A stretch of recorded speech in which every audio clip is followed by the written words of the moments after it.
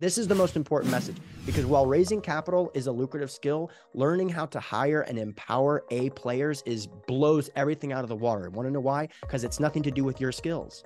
All of a sudden, your skills are irrelevant. That's why I don't need to read traction over and over again, because I'm not the operations guy, right?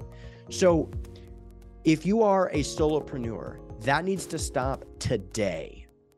And when you say, I don't have enough money, absolutely not true, because all you got to do is go to onlinejobs.ph and hire your first assistant for around $300 to $400 a month, full-time, Philippines talent.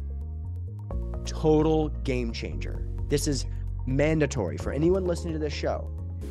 You should not be doing silly administrative tasks that you're horrible at, that an incredibly talented A player that costs around 15% of what it would be if they're in the United States, they should be working for you.